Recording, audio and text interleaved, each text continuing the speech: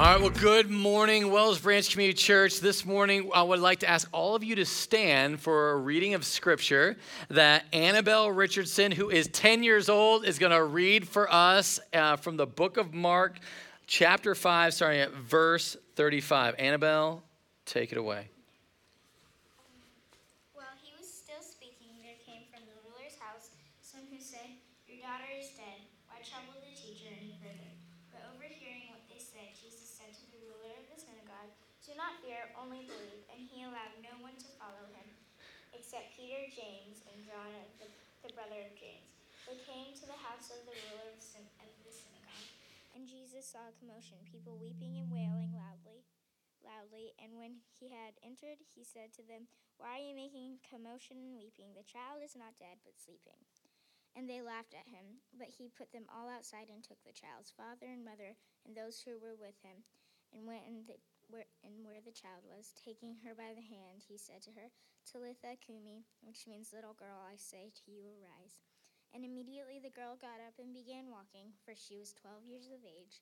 And they were immediately overcome with amazement, and he strictly charged that no one should know this, and told them to give her something to eat. All right, you may be seated. Thank you. Everyone get up for Annabelle. And if you are part of Treehouse Kids, you are dismissed to the Treehouse. So super excited. We are in the Gospel of Mark, which I love the Gospels. It's the presentation of Jesus as King of Israel. And he is constantly presenting everyone with this opportunity to follow him and join. And so one of the things that we're going to be doing is presenting you an opportunity to make Jesus your king. And if you're like, I don't know. Listen, we love questions, so you can text me at 737-231-0605 or just go to pastorpleck.com, and we would love to walk through with you any questions. We talk faith, culture, and everything in between, whether we're talking about the book of Mark or any of the exciting things going on in our culture that's very polarizing. We will talk about it all. There's no holds barred. Okay.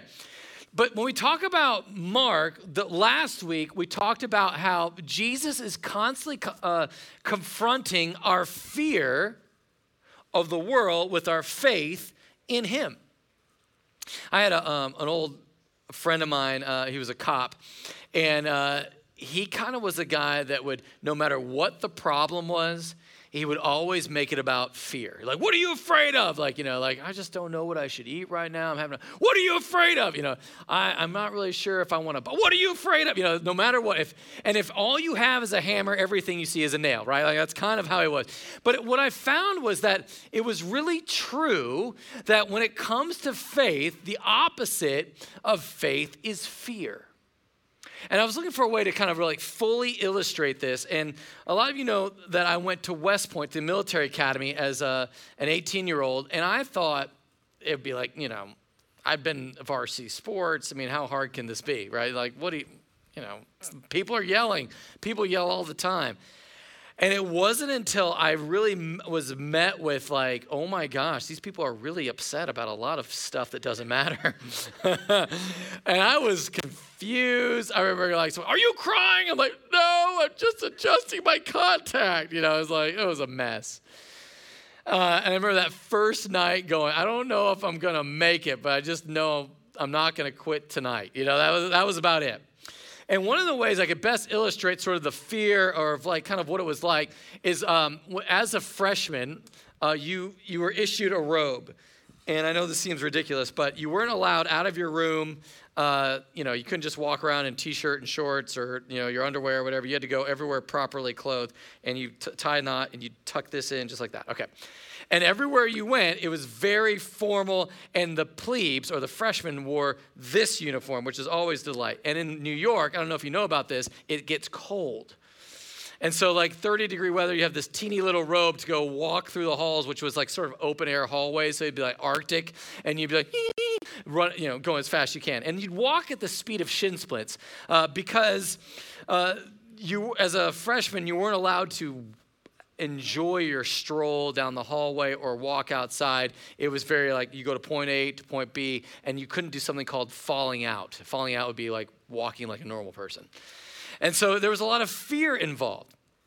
And when the big day that we were all waiting for as freshmen was Recognition Day. And recognition day was something like you would dream, like literally have dreams about. It was just too good to be true. And it happened at spring break. So, you arrive at West Point in June. So you go June, July, August, September, October, November, December, January, February, March. So essentially 9-10 months of arduous pain and torture. And then one day you get to don the other robe. I know this seems like ridiculous, but just trust me, it was a big deal. And so this robe went away, and it didn't matter how hot it was, you would wear this robe because you were now recognized, and it was a really beautiful and sweet thing to wear. And I'll never forget this one day that all of a sudden, I don't know what it was. It was a couple weeks after I'd been recognized. I was literally wearing this robe. You still have bleach stains. That's how much this thing's been loved. And I was walking out of my room, and I was pinging, which is where you walk at the speed of shin splints. And all of a sudden, I realized, why am I walking as if I'm unrecognized? It's this total, like I was walking in fear. It was like PTSD or something. And I looked down. I was like afraid, oh, should I even be wearing this? Oh, no. And I had to like do a cognitive recall of the day that I had been officially recognized and that this had actually happened. I had, even though I was fully recognized by the Corps of Cadets, I had reverted back to the way I used to be, which was a life of fear. And I'm willing to bet that a lot of us, we've been walking with God. We've been recognized as a child of God. But somehow, we've reverted back to the way that we used to live that's not free and isn't about Jesus. It's about something else. And so I want to go through that of what are the things, and again, we talked about this last week, but I want to talk about it again this week. What are the things that lead us back to fear and not faith? And I think, just to be honest, I think one of those is just the fact that we're dealing with, we're feeling like we're not worthy. You can feel like you would say, if you would have known what I did last night, or you would have known what I did last year, or you would have known all the stuff, and it came out, then all that shame would be put back on me, and I would feel not worthy. And I want to help you walk by faith and not fear, even in that. Or how about you just look at your situation, you look at your circumstance, maybe it's your finances, maybe it's your relationship, and you'd say, no, the situation is completely hopeless. There is no, it's going to get better. There is no, it's going to be all right. Or maybe you're just tired of Christianity, and you've deconstructed your faith. You're like, listen, I appreciate all you people that try to control my life with this Jesus character, but I want no more of that. Jesus is just another man. It's just another story. And let's stop with the superstition that's trying to control everyone's worldview and lives. And let's just get back to the facts of what it is to be human. Stop playing with my emotions. I think if we're honest, that's what the fear does. Fear takes us to those places. And so this morning, we're going to watch how the Gospel of Mark addresses this with 3 different pericopes. Okay, the word pericope is a fancy churchy word for story about a particular person. We're going to walk through that starting in Mark 5, and let's pray and ask God to open up our hearts to reveal to us how to walk by faith and not by fear.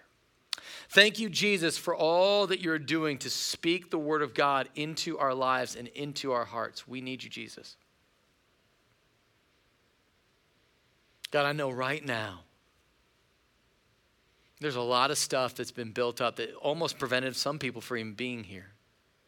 And there's a lot of friction, a lot of frustration, a lot of angst.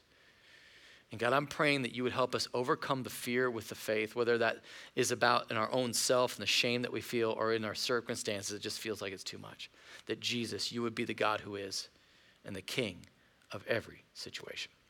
We love you, Lord. It's in Jesus' name we pray. And everybody said, amen. All right, so we're picking up in Mark 5. Last week we talked about the demoniac who had been, he had like a legion of demons inside him.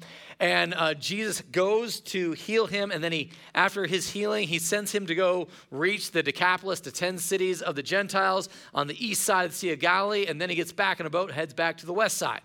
And so here we go on the west side. And when Jesus had crossed again in the boat to the other side, west side, a great crowd gathered about him. And he was beside the sea. Then came one of the rulers of the synagogue, Jairus by name, and seeing him, he fell at his feet. Now, watch this. This is a big deal.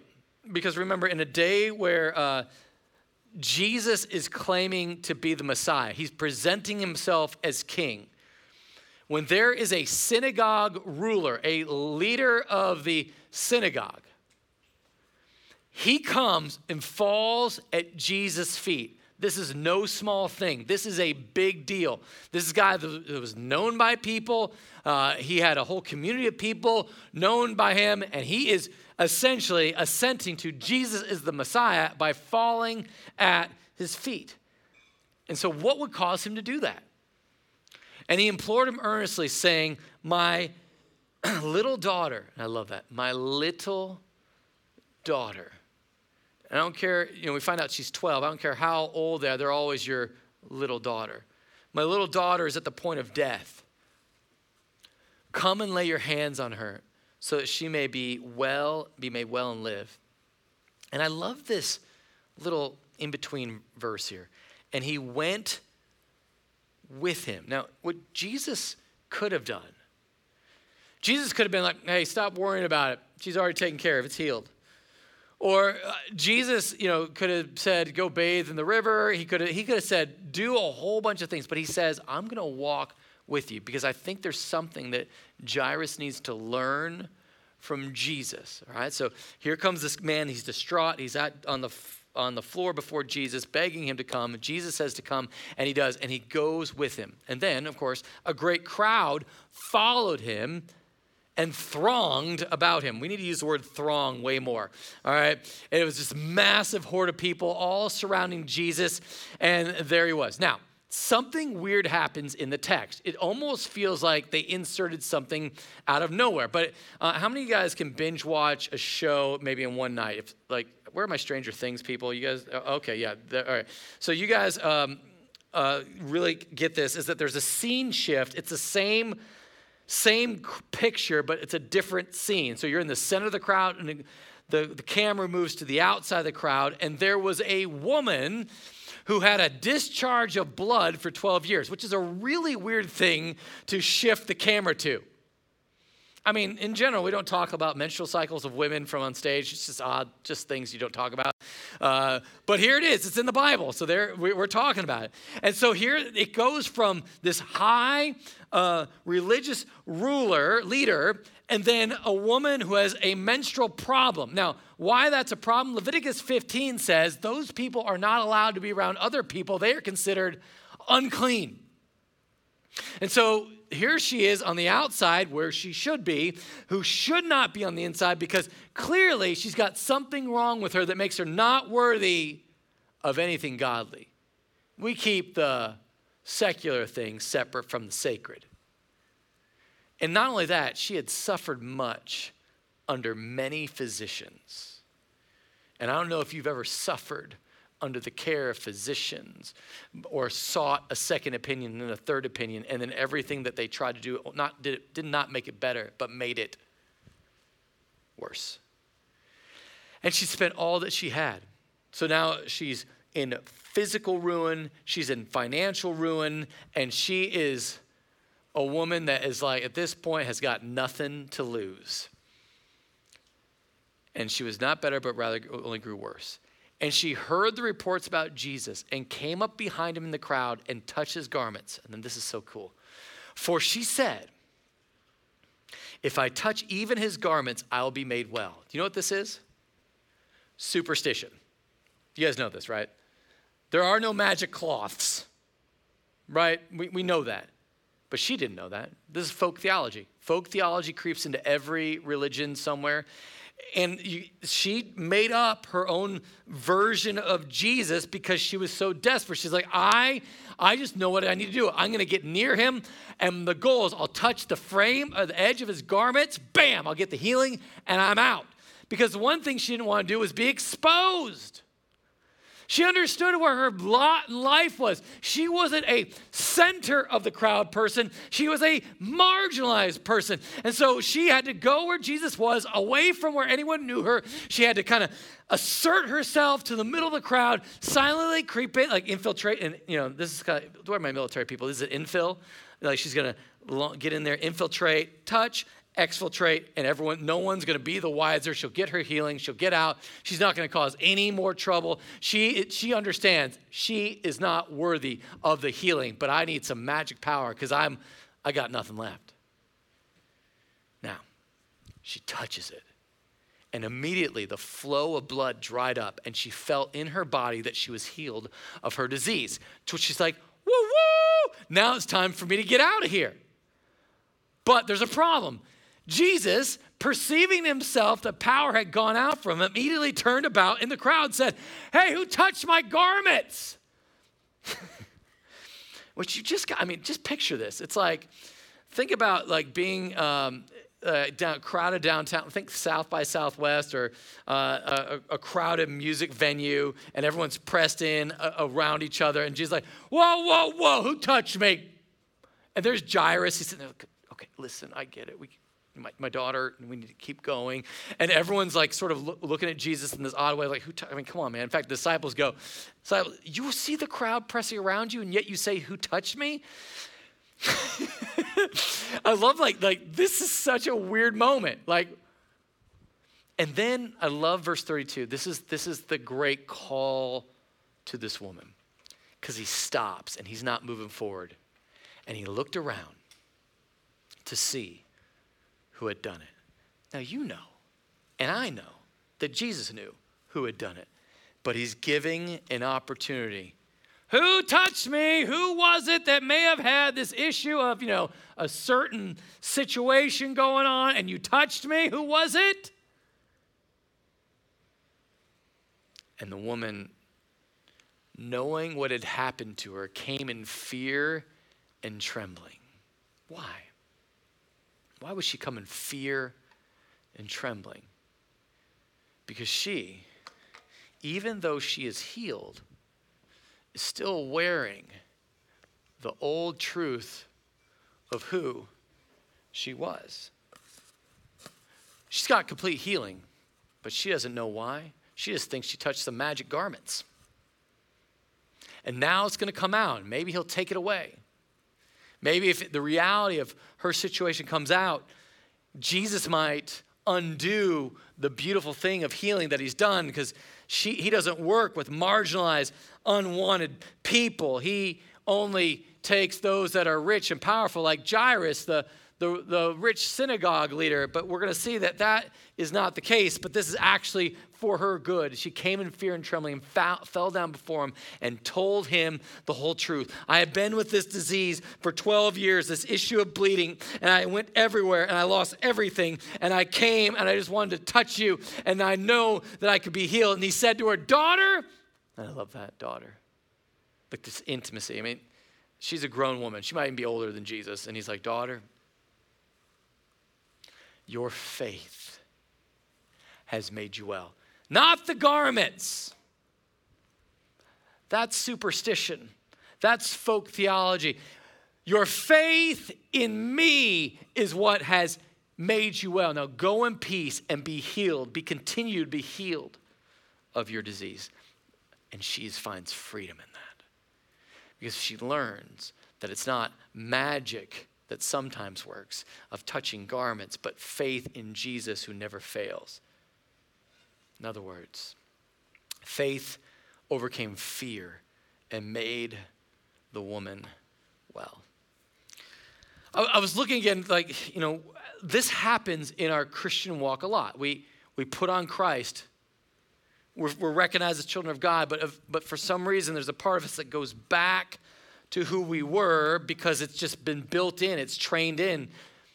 Do you guys know Jeff Mitchell? He's one of our community group shepherds, and he came to faith. In fact, first service he sat right there. It was way more fun when he was in here.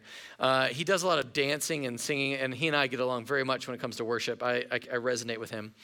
But in 2017, he came to faith at work, working in selling a security system for people. And his coworker was a member of our church, and through a lot of communication, a lot of effort, he led him to faith in Christ. And I don't know if you know what happens to people when they first get excited about Jesus. They're like all in. Do you guys know what I'm talking about? Like all in. It's like, where do you want me to be? I'll be at that prayer meeting. What else? Evangelism. Let's go knock on doors. Tell people about Jesus. You need me to go help out the homeless? I'm helping out the homeless. You need me to go do. And he was everywhere, all at once, all the time. I'll never forget coming to an elder meeting, which we had back then at 6 a.m. And it was like 5:45. And there was Jeff sitting outside the church on the, like right here on the sidewalk, praying. Like, it was like, I was like, bro, it's like 5:45. How long you been here? Just an hour. Just want to lift this church up before the Lord. I'm like, all right, we're going to a meeting now. And I'm sitting there going, like, this is intense. This guy's got it. And you know what happens when you start congratulating people? You're like, way to go. All of a sudden, the person feels like they have to keep that up, or else you're not going to get any more applause. And this is the curse of like being an encouraging person. It's like you can encourage someone, and they're like, oh, the only reason he likes me is because I do this thing. And you're like, oh gosh. All right. So what happened is that he started to believe that the only reason that he was able to do this his acceptance was based on all the things he had done. And so he went back to his old habits to maintain what he'd been doing, and that was meth. So the meth helped him get up for prayer meetings. The meth helped him have energy to go evangelize at night. The meth helped him go for a full work day. And nobody knew. Until one day after a message was preached about repentance and forgiveness and the true, authentic meaning of the gospel, he called, I'll never forget this, it was a Monday night, he calls me up, and in 2017, it was a lot of screaming, sleepless nights with little babies. And he's like, I need you to come over to my house right now. And I'm like, man, I can be there from the phone. But he gathered together a bunch of men of the church, and they all gathered at Jeff's house. And Jeff's like, I'm going to confess something to my wife. And we're like, oh man, what is it going to be? And he's like, I have a meth problem, and I've been using and abusing drugs, and I want to change. Which everyone's like, way to go. Unless you were his wife, Liz, you're like, oh man, I've heard this one before. And what he said was this, is like, listen, the thing that I've learned is that confession to God, 1 John 1:9, we confess our sins, God is faithful and just to forgive us our sins. Confession to God equals forgiveness.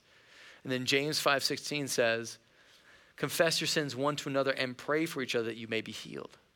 So I said, I've come and I've asked everyone to pray over me, to hold me accountable. I need healing, and I know it comes through the power of prayer. And I know it comes through me being a part of a body where I'm held accountable. And so any one of you can, at any given time, can ask me for a drug test, and I will perform it on FaceTime, and there's no questions asked. I want to be made well, and I have faith that my God can do it. And so I'm not sure whose faith was greater, Liz in believing it again, or in Jeff's for walking that out to bring everybody in to walk with him. But he hasn't used drugs since that night.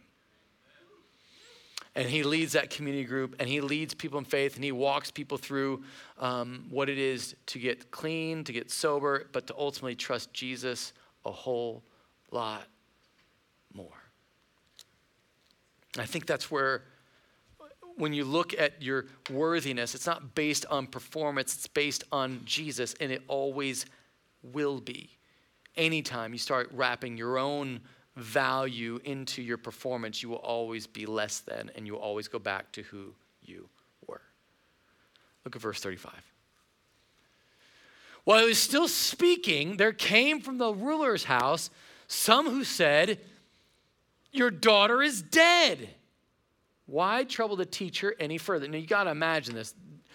Jairus just saw this healing. This woman proclaimed that she had been healed, sat through the whole testimony. I'm sure as she was talking, he was like, wrap it up, sister. We got to get this thing. There's a lot of tension, a lot of pressure. My daughter is dying. We need Jesus. And then his worst fear is confirmed. As soon as that woman gets her healing, he now has to wait because Jesus ran out of time. And you can just feel like his heart drop. I mean, that's his baby girl. And Jesus overheard what they said. And then here comes like the thrust of this entire message. Jesus said to the ruler of the synagogue, do not fear, only believe. Can we do a quick Greek lesson?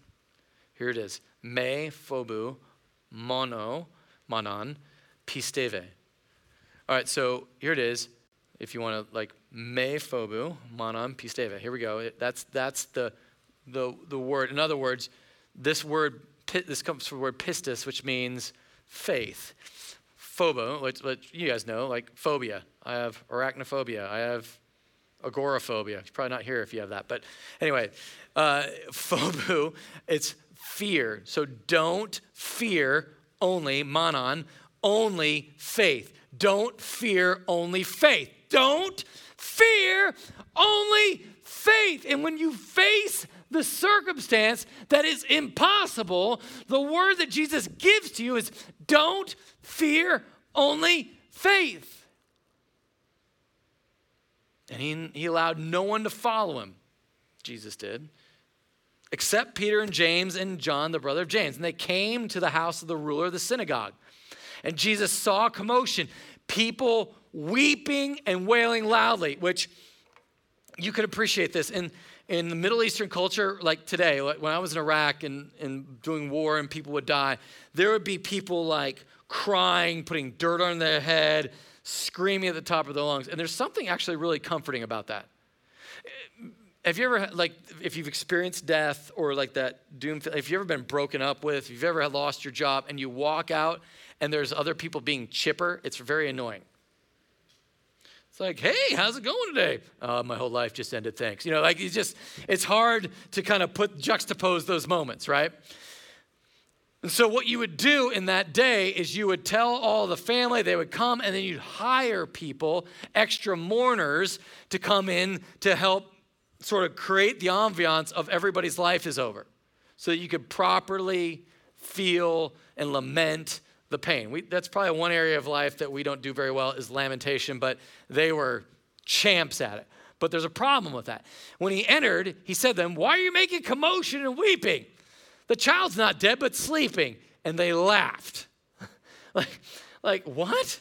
How do people go from weeping and wailing to laughing? I mean, that's just like rude. Well, that's because they were hired. That's the rent-a-friend people that were brought in to weep and wail so that this thing would be. And so they know. You don't get hired as a, hey, what's your career? Well, I'm actually a mourner. I come in whenever you have a bad day, and I make it look like it's the worst day possible for you so nobody can enjoy the day.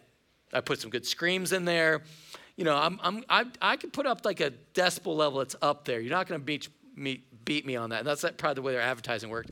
And they start laughing because it's not personal. But for Jesus, this is very personal.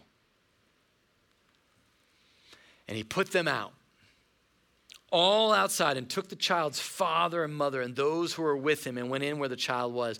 Taking her by the hand, he said to her, Talitha kumi, which means, little girl, I say to you, arise.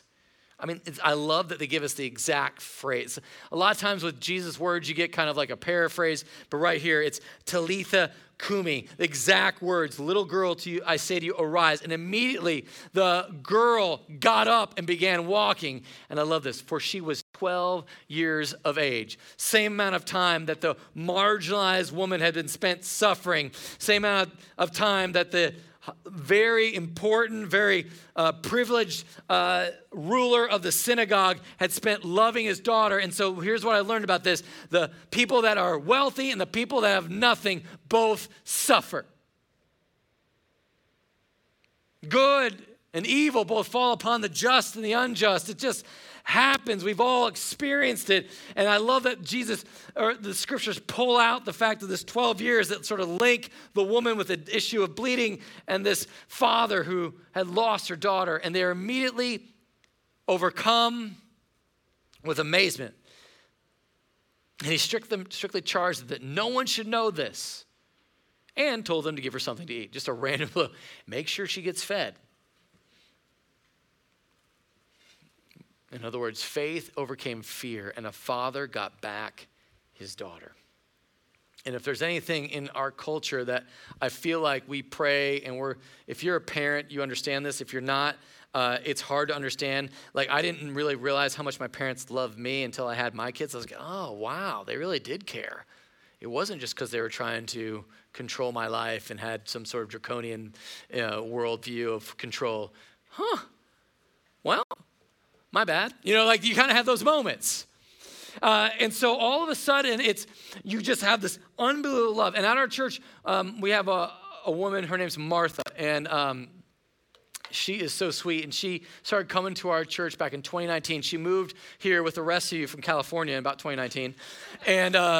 And she came to me about the first couple Sundays, said, Pastor, I need you to pray. My son has something wrong with him. I don't know if it's a demon. I don't know if it's drugs. I don't know if it's mental health, but he's punching through the walls. Sometimes he punches me, and I'm going to get evicted from my apartment. I need help. Oh my gosh, I don't know what to do.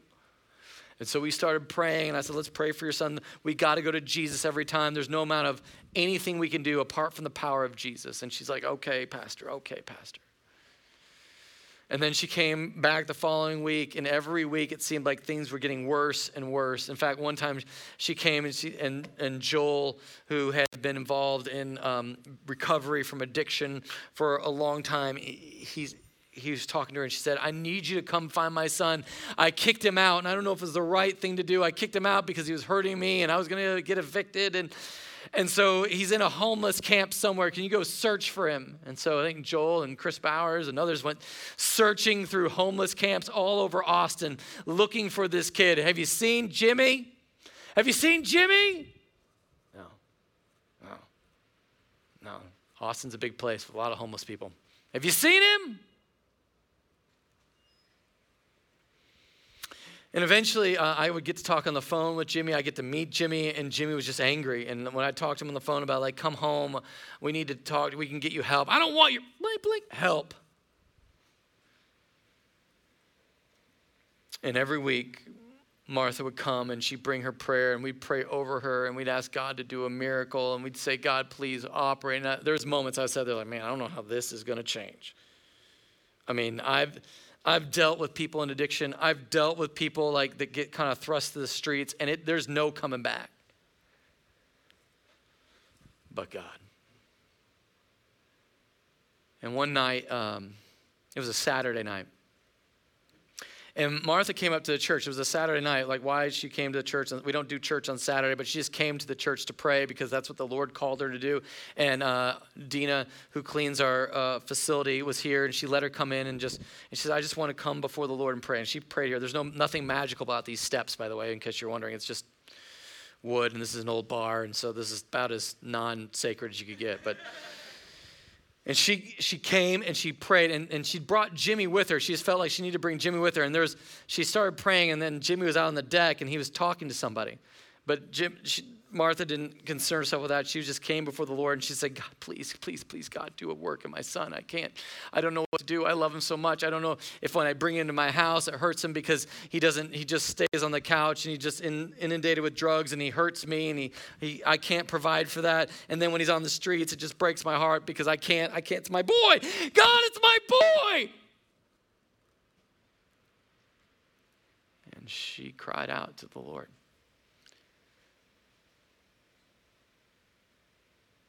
And after she was done, she went back outside, and her son was just in tears, broken. Do you guys know what I mean by broken? Spiritually broken, it hit.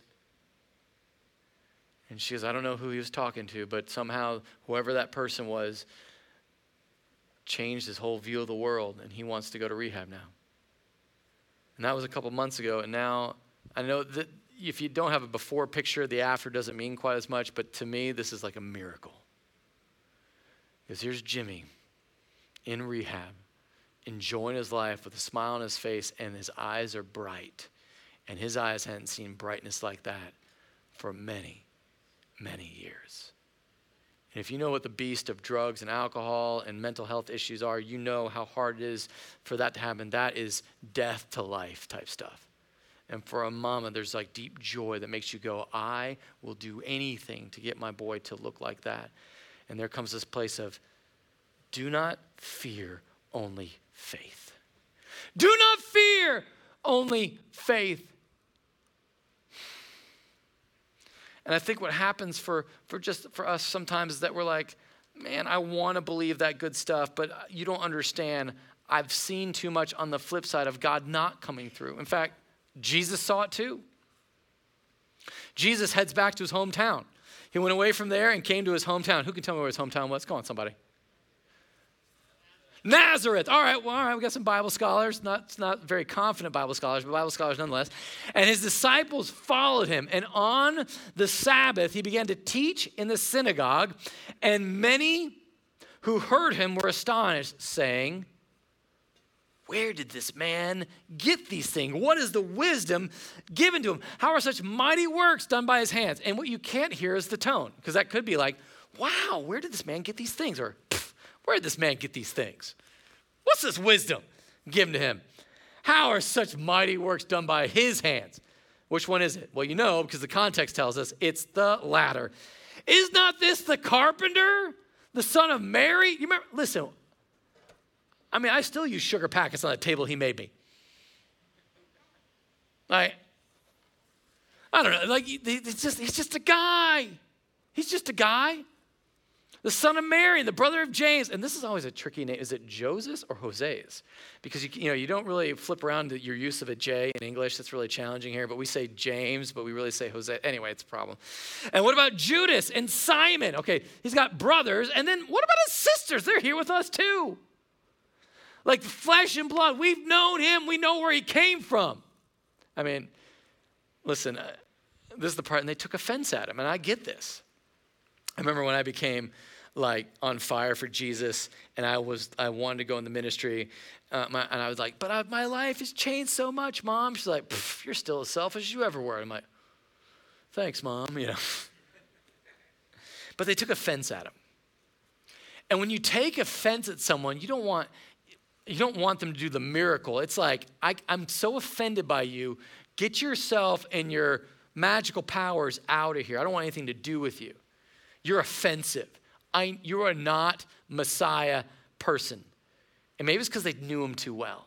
And Jesus said to them, a prophet is not without honor, except in his own hometown and among his relatives and in his own household. And he could do no mighty work there, except he laid his hands on a few sick people, which is weird because anytime you lay hands on a few sick people and heal them, I call that a big deal. And then he marveled because of their unbelief, which dropped off, which is sort of fitting, actually. Unbelief. Their unbelief is what he couldn't deal with. The fear overcame faith, and those closest to Jesus missed the Messiah. How could this be? This is the part I was sitting there and I was like, I guess the offense was so great that they didn't want any help that Jesus could offer. They were so offended. They heard Jesus, when he presents himself as king.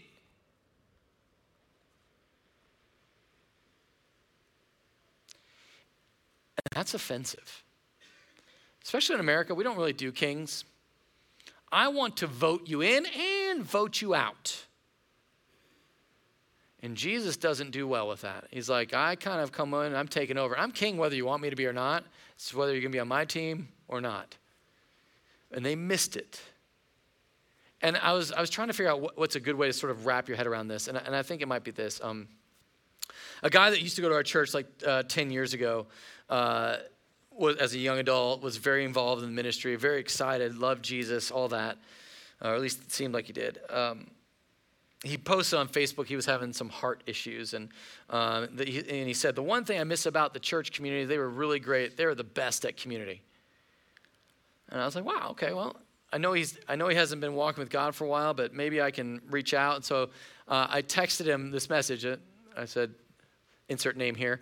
Hey, it's me. Saw your Facebook post about your heart, praying for you, man. And although church community is flawed, it's still here. I have a men's group, meets at my house. Would love to have you if you're ever up for it. And then this response came. It sort of surprised me. It was a blank no, dude. You took years of my life with your fairy tale manipulation stories. You are the problem with religion. Okay. If you ever see me again around Austin, keep walking. Do not attempt to talk to me. Your life is a lie. To which I was like, wasn't expecting that response. And I think what happens for us is that we don't realize that when your whole life becomes about Jesus, it can become so offensive to those that it isn't about that. It becomes so dark, and they become so dark, they can't see that the hope and the community that you're offering isn't to manipulate people into some sort of control, but to see the hope that there is a king who already has control. And he has the whole world in his hands. Your life, my life, every part of life, the way that the sun rises and the sun sets, he is in charge of it all. And when we reject that, not only do we miss out on healing, not only do we miss out on just community, we miss out on the king. And so this morning, I really want us to wrap our head around this question of where you're at in your journey. Will you overcome fear with faith? Do not fear, only faith. And this morning, to sort of commemorate that, it's what we do regularly. We'll take communion, Lord's Supper together. Because Jesus, on the night he was betrayed, he took bread and then he broke it, said, "This is my body given for you." In other words, your soul feeds on Jesus like your body feeds on this bread. That same night, he took the cup, wood for wine, glass for grape juice, and little wafer thingies in this with the little juice box right over there for you, if you're not in either one of these. But he took the cup and said, "This is my blood shed for you and for all people for the forgiveness of sin. Do this in remembrance of me." This isn't magic juice. This is just wine. Probably you get better stuff at the gas station. But what it is, it's a symbol that Jesus' blood was shed for you, that he loved you, and he died on the cross for your sins. He rose from the dead, and he said, "Come. All you are weary and heavy laden, I will give you rest. Come." And so when we take communion, we remember that Jesus died on the cross for us, that his blood shed, that our life is in his death and in his resurrection. And we have resurrection power living in us if we believe.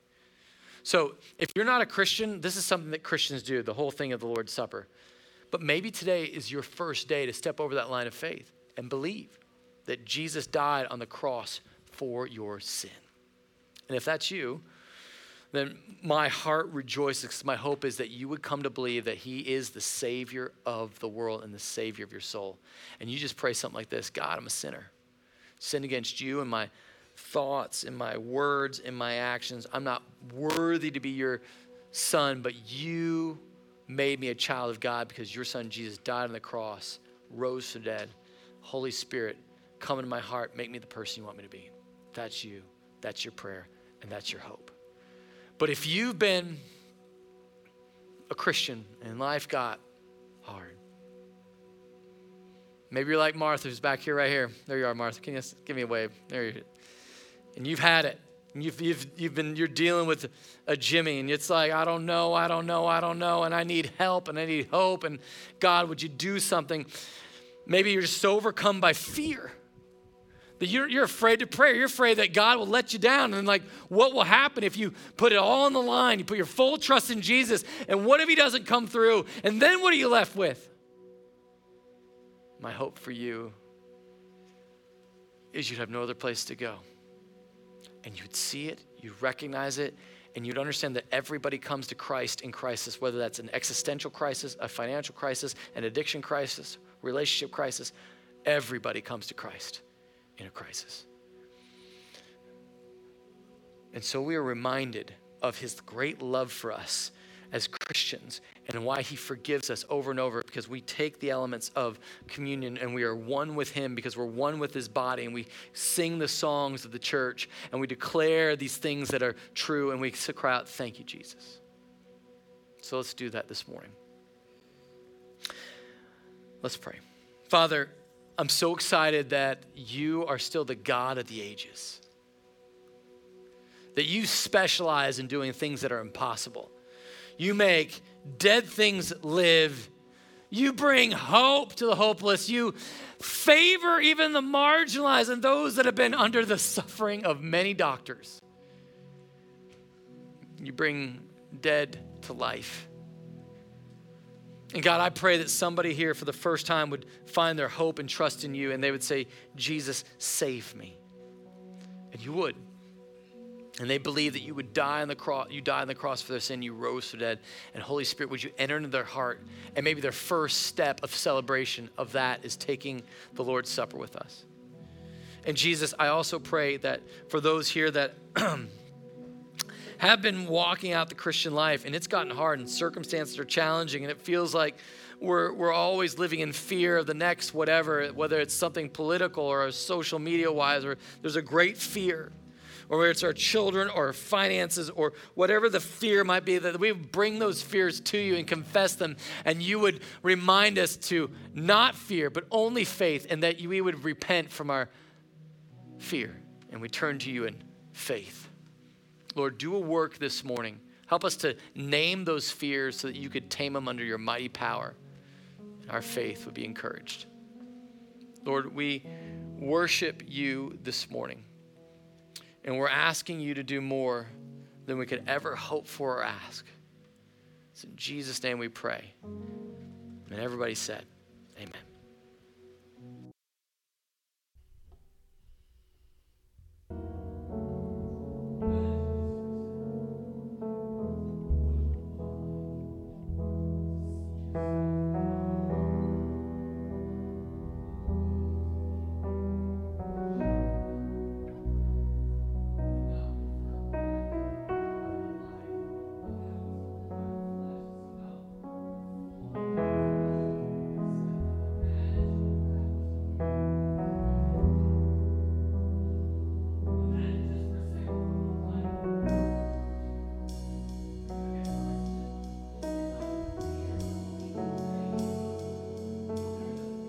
Situation, the crisis came, you said, I know this looks impossible, but my Lord has got this. And you would say, all things work for the good of those who love him, are called according to his purpose.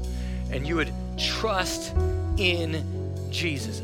Imagine just for a second what it would look like that to take Jesus as who he says he is, to join the body of Christ in proclaiming his name and his fame, no matter what the circumstance, that he is Messiah. It would change you. It would change your family. It would change this church. And I'm telling you, it would change that city. Would you receive the benediction? Go. Go and be a people who love from a place of being loved, who perform not to be accepted because you already are. Go and do impossible, not by your own strength, but by the power of Jesus. Go and push back the darkness and have an awesome week of worship. You are sent.